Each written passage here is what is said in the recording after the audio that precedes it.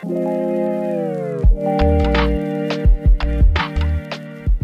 my name is Matt Poole, and this is Unapologetically Catholic, the podcast where we dive into the different doctrines, dogmas, and beliefs of the Catholic faith to help explain why I personally am unapologetically Catholic and why I think that you should be too. And in this week's episode, we are going to talk about free will. So this is something that, as growing up as a Calvinist Reformed Protestant, I did not believe that we had free will. Well, I guess we would do a play on words to say that people had free will. I'll talk more about that in the main part of the episode, but this is something that we'll look into in this week. What does the Catholic Church say about free will? Do we have free will? And we're going to use arguments from Scripture, the Catechism, and just logical arguments as well to kind of make the case. So if you are a new listener, thank you for joining. I'm glad you're here. And if this is not your first time here, welcome back. If you have not already, if you could subscribe or follow this podcast in whatever kind of platform you're listening to it, and also leave a rating and review.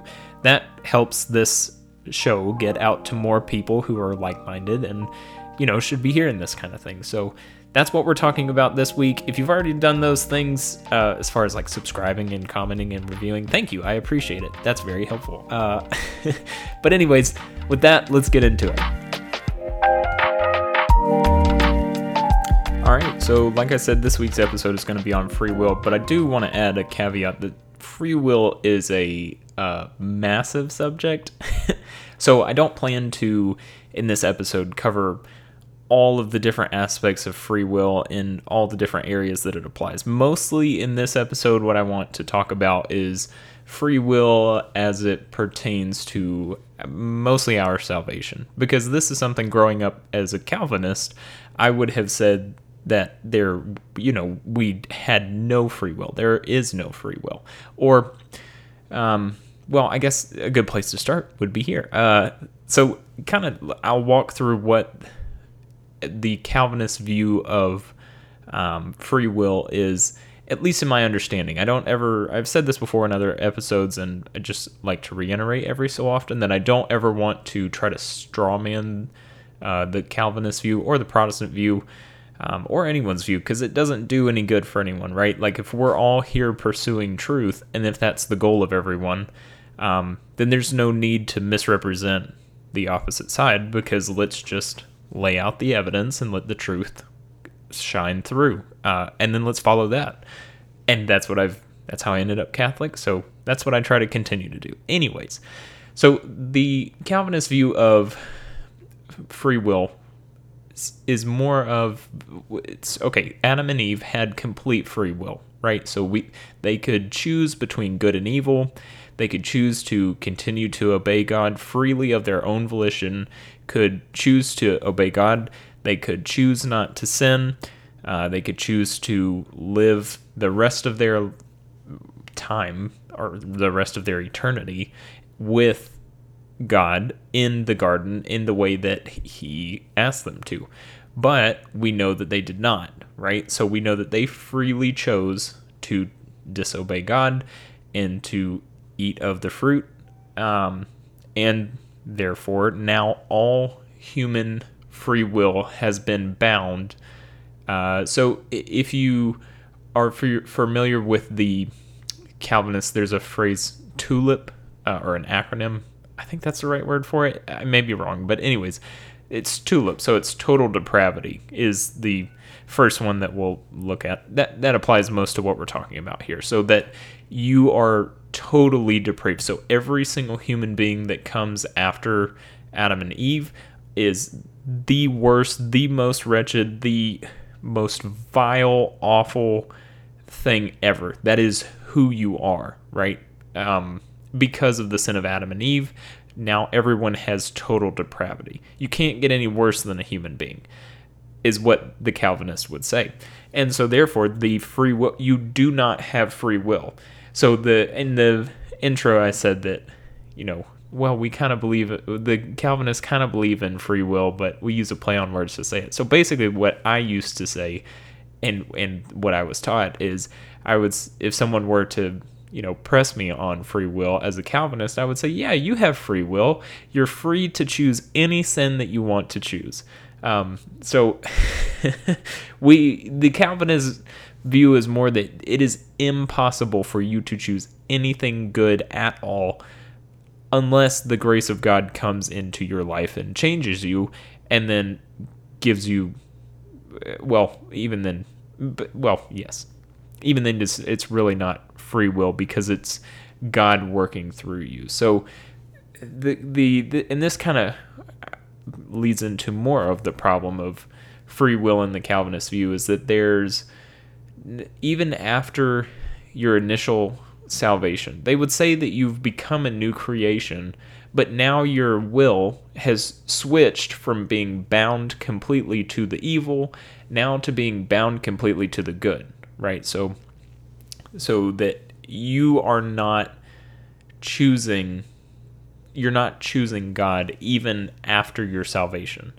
And maybe you've already kind of thought about it a little bit and said, well, hang on, there seems to be an issue with that idea. And you would be correct. The big problem is that if you do not have free will, if you are not free to choose, then any evil that you commit, any sin that you commit, is not your fault. You did not commit the sin.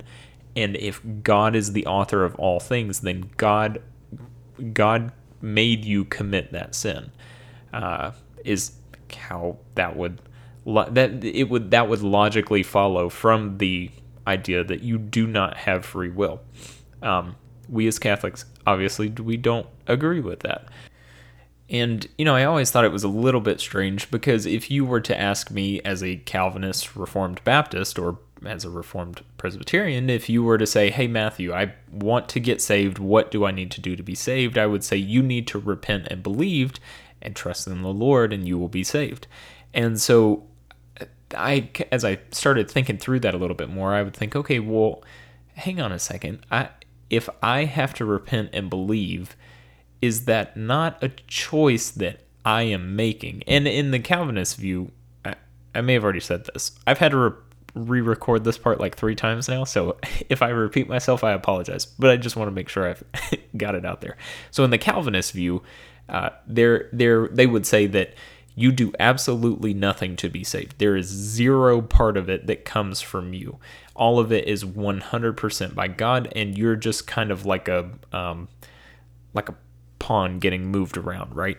So as I started to think through this a little bit more, I thought, okay, well, if I am choosing to do something, if I am choosing to repent and believe, then there is some kind of act that I am doing to, in some sort of a way, save myself, or there's something that God requires of me so that I can be saved. And then I could never reconcile, okay, well, and even if it's true that the only thing you ever have to do is repent and believe, and that comes from a prompting from the Holy Spirit, and it's because God pours His grace into your heart, you still are making a choice, because you still have the option to say no, unless, which some people I have known and have heard before would say you have no choice. So if God pours His grace into you, it is impossible for you to not be saved, because it's kind of like, I don't know, if I hit a glass window with a baseball bat, it will break, because it's impossible for that glass window to not break if I hit it with a baseball bat. Maybe that was a bad example, but I hope that makes sense. So yeah, I thought, okay, well, then there must be some sort of free will, because I'm making some kind of a choice. There is something there is a response that I'm having to give. And this is true in the Catholic view, is, we wouldn't say it's the same as salvation, at least in the beginning of salvation, or conversion, right? So conversion is not the same sense as like, I'm hitting a glass mason jar with a baseball bat. It's going to break 100% of the time. It is impossible for that mason jar not to break if I hit it with a baseball bat. What the Catholic Church would say, at least is more in this sense. And this is continued out through, because in the Catholic view, we believe that you are continually going through a process of conversion until you are made completely 100% free when you have the beatific vision, when you're in heaven in complete union with God. So the way that we would describe it throughout the process of salvation is like okay, I have small young kids. So if I put a bowl of ice cream down on the dining room table and put a spoon there and then tell my 6-year-old, hey, Livia, there's ice cream on the table. You can get it if you want. 99% of the time, she's going to go get it. But it's not impossible for her to not go get it. Like I said, 99% of the time, she's going to go in there and get it. It would be crazy for her to not go get it. And if she didn't go get the ice cream, I would probably start asking if she's feeling okay, because she's probably sick. Because she's 6 years old and it's ice cream. I would probably make the same choice. If I don't go for the bowl of ice cream, you should probably be concerned that something's wrong with me. So that is how it is in the Catholic view, is that God makes, I was gonna say sweetens up the deal just enough so that it would be crazy for you to say no.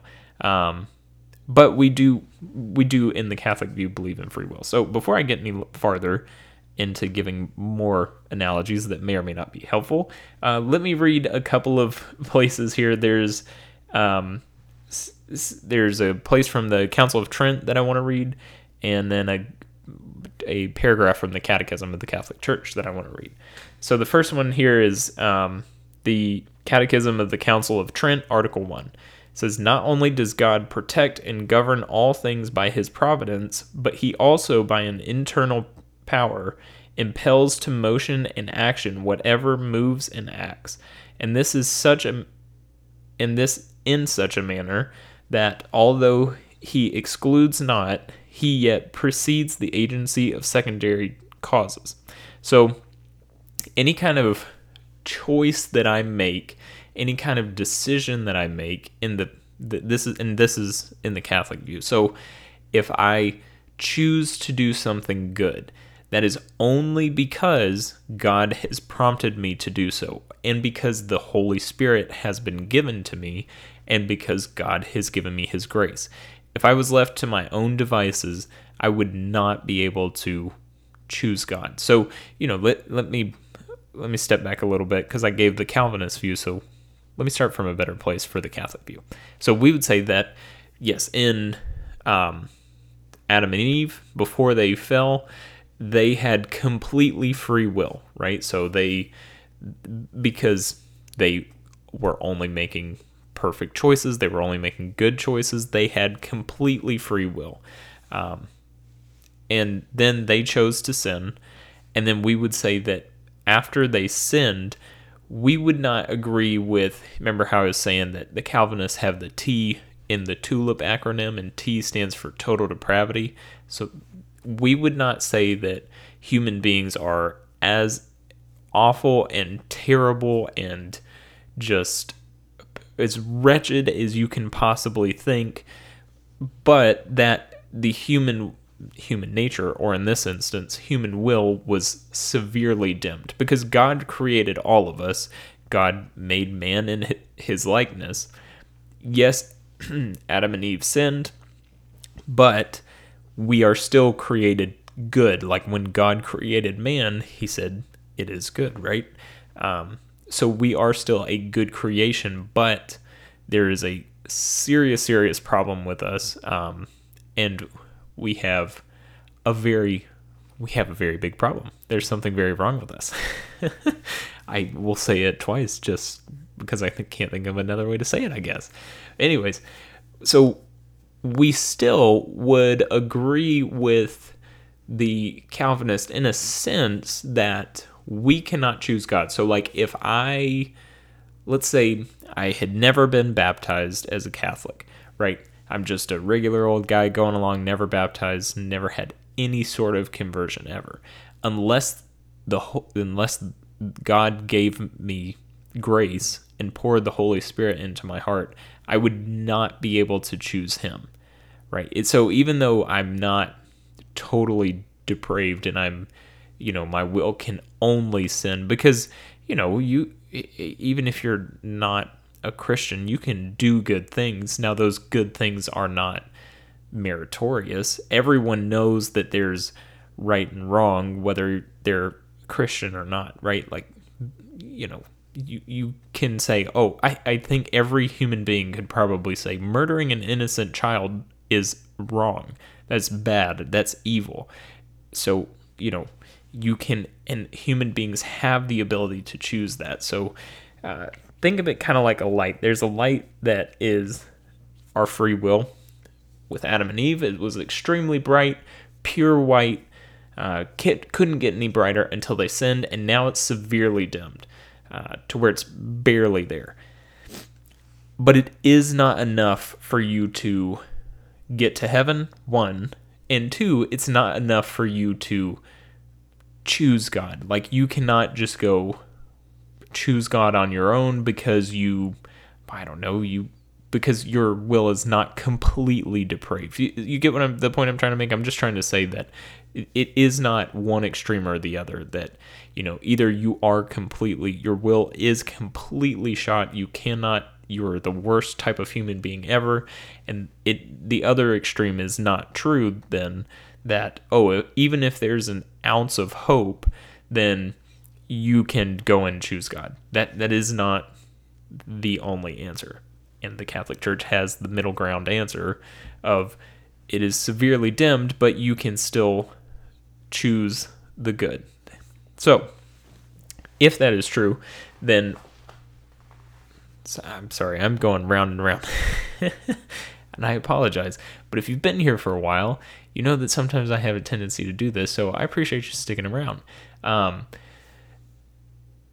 Let's see, where was I? Adam and Eve fall, and then our wills are dimmed, right? So then when we are baptized, the Holy Spirit is poured into our lives. We have been given God's grace. We are a part of the covenant now. So now we can continue our lives and we can choose between the good or the bad, right? And salvation is a process. So the more we choose the good, the more like Christ we become, the more free we become. Because the goal is that when we are in heaven with God, we have the beatific vision, then we will be completely free. So then, some might say, okay, well, hang on a second. So if you can't sin in heaven, then you have no free will in heaven. But that's not true, because what is true is that your will is completely perfected. So, your whole Christian walk until the time you have made it to heaven, you're becoming more and more free. The more that you choose the good, the more like Christ you become. And then when you get to heaven, then your will have been made completely free. So that's the difference. Hope that made sense. So another good way to think about this is, in the Bible, in 2 Corinthians 5:17, where it says, "Therefore, if anyone is in Christ, he is a new creation. The old has passed away. Behold, the new has come." And then you think about the different passages where Paul is calling these churches back to repentance, and and he's telling them, leave your old ways, leave the sins that you were once committed behind. Don't go back to these things. And then we've got Ephesians 2:8-10. It says, "For by grace you have been saved through faith, and this is not your own doing, it is the gift of God, not a result of works, so that no one may boast. For we are his workmanship, created in Christ Jesus for good works, which God prepared beforehand that we should walk in them." So we have now, because we have, by God's grace, through faith, have now been made a new creation. Now we can choose to do these good works, right? And these good works are meritorious. And I've talked about this in other episodes before about good works being meritorious, and one of those meritorious things being eternal life. And there's evidence throughout Scripture for that. And I won't get into that in this episode because I've done it once before. Anyways, yeah, so we now, because we have been saved, or because we have been baptized, we've been given God's grace, we've been given the Holy Spirit. God does not force us to do things that we don't want to do. And why not? Well, because then that's not love. If my wife and I, if I forced her to give me gifts, and I forced her to do selfless acts, and I forced her to, help me and helps raise our children, and help make the house look nice. If I forced her hand to do these things, that would not be love at all. And it's the same with God and our salvation. God wants us to choose him, and once he saves us, he gives us the ability to freely choose him again. Now, not that, I don't want anyone to think, well, oh, yeah, well, you're not perfect. And I would say, yeah, you're right. I'm not perfect, and no one is perfect this side of heaven. And just because you have the ability to choose the good does not mean that you will always choose the good, because we still have free will, right? Because if it is impossible to have the possibility to choose evil, then you can't choose the good either, and there's no love there. That sounded really confusing, but I hope that made sense as well. Yeah, so, and then, another question that sometimes will come up when you're talking about free will is the fact of predestination. Some people may say, okay, well, God predestined, like we clearly see in the scripture that people are predestined for heaven, or so how do you justify that with having free will? If God has predestined people for eternal life, then how can you in the same vein say that they are choosing to do good, and they're choosing to do good that is at a certain time meritorious? And I would say, yes, that is true, because it's in the Bible, and I don't think the two contradict themselves. I don't think that you cannot have one without the other. And the way that the two can, I guess the best way to say it would be for the two to marry up, is that God, because he is outside of time, every moment in time, just like right now I'm sitting in my office and I'm looking at my black water bottle, right? So at this very moment in time, I have this perfect knowledge that this black water bottle is sitting right here, because I am in time, the bottle in front of me is in time, so I can tell you that with certainty that this bottle is here, right? Now for God, because he is outside of time, just like I can look at things in time and be certain about those things in time, God looks at all of time and can be certain about all of time. So the view that I hold more to, and the Catholic Church kind of gives some leeway, there is not a view on predestination in the Catholic Church, but the view that I, at least for now, tend to lean more towards is that God looks throughout time, and he knows exactly who will choose him if he gives them his grace, and he knows who will not choose him, no matter the amount of grace that he gives. So God predestines those who he knows in the end will choose him. And just because God predestines someone who he knows will choose him finally in the end does not mean that he forces your hand all along the way, right? Because you still are able to choose. You are still the free agent of choice there. God is not forcing you to choose, but he knows what you're going to do, and he gives you the grace to do it. So it's a foolproof plan. The predestined will make it, right? There's the Bible verse. Oh man, where is it? I just saw it here. What is that? The verse that says, those whom God foreknow, he predestined, and on and on down the line. That's how we as Catholics can believe in that Bible verse. And now that I said that there's some leeway in the Catholic Church, there's a couple things that the church is more strict on when it comes to predestination. And there's a couple of places in the Catechism I'll read here. The first one is paragraph 1037. It says, God predestines no one to go to hell. For this, a willful turning away from God, mortal sin, is necessary and persistent in it until the end. So God does not predestine anyone to hell. In the Calvinist view, you do have that certain people are born, and I've asked pastors and teachers and all kinds of different people, okay, well, does God predestine people for hell? This was back when I was Calvinist Protestant.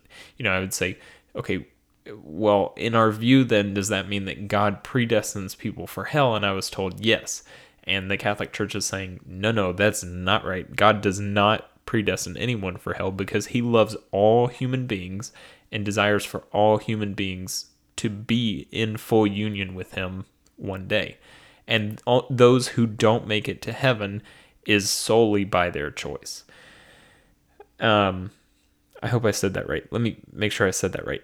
Those who do not make it to heaven go to hell solely by their choice. 100% by their choice. By no doing of God does anyone go to hell. I just want to make sure I clarify that. And then the second paragraph of the Catechism is paragraph 600. And it says, to God all moments of time are present in their immediacy. When therefore he establishes his eternal plan of predestination, he includes in it each person's free response to his grace. In this city, in fact, both Herod and Pontius Pilate with the Gentiles and the peoples of Israel gathered together against your holy servant Jesus, whom you anointed to do whatever your hand and your plan had predestined to take place. For the sake of accomplishing his plan of salvation, God permitted the acts that flowed from their blindness. So, there's in the TULIP or acronym, the U stands for unconditional election, and that we would reject that as Catholics. We would reject that as well.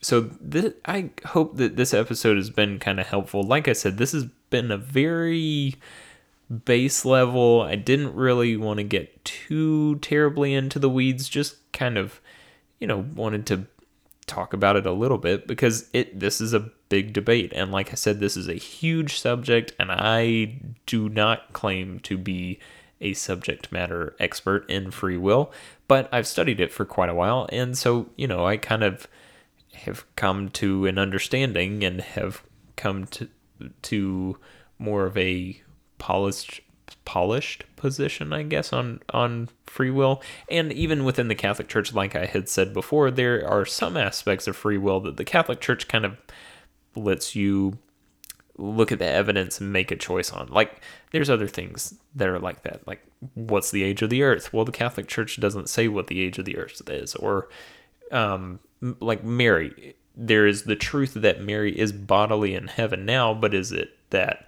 she died first or that she didn't die first? The Catholic Church doesn't really say.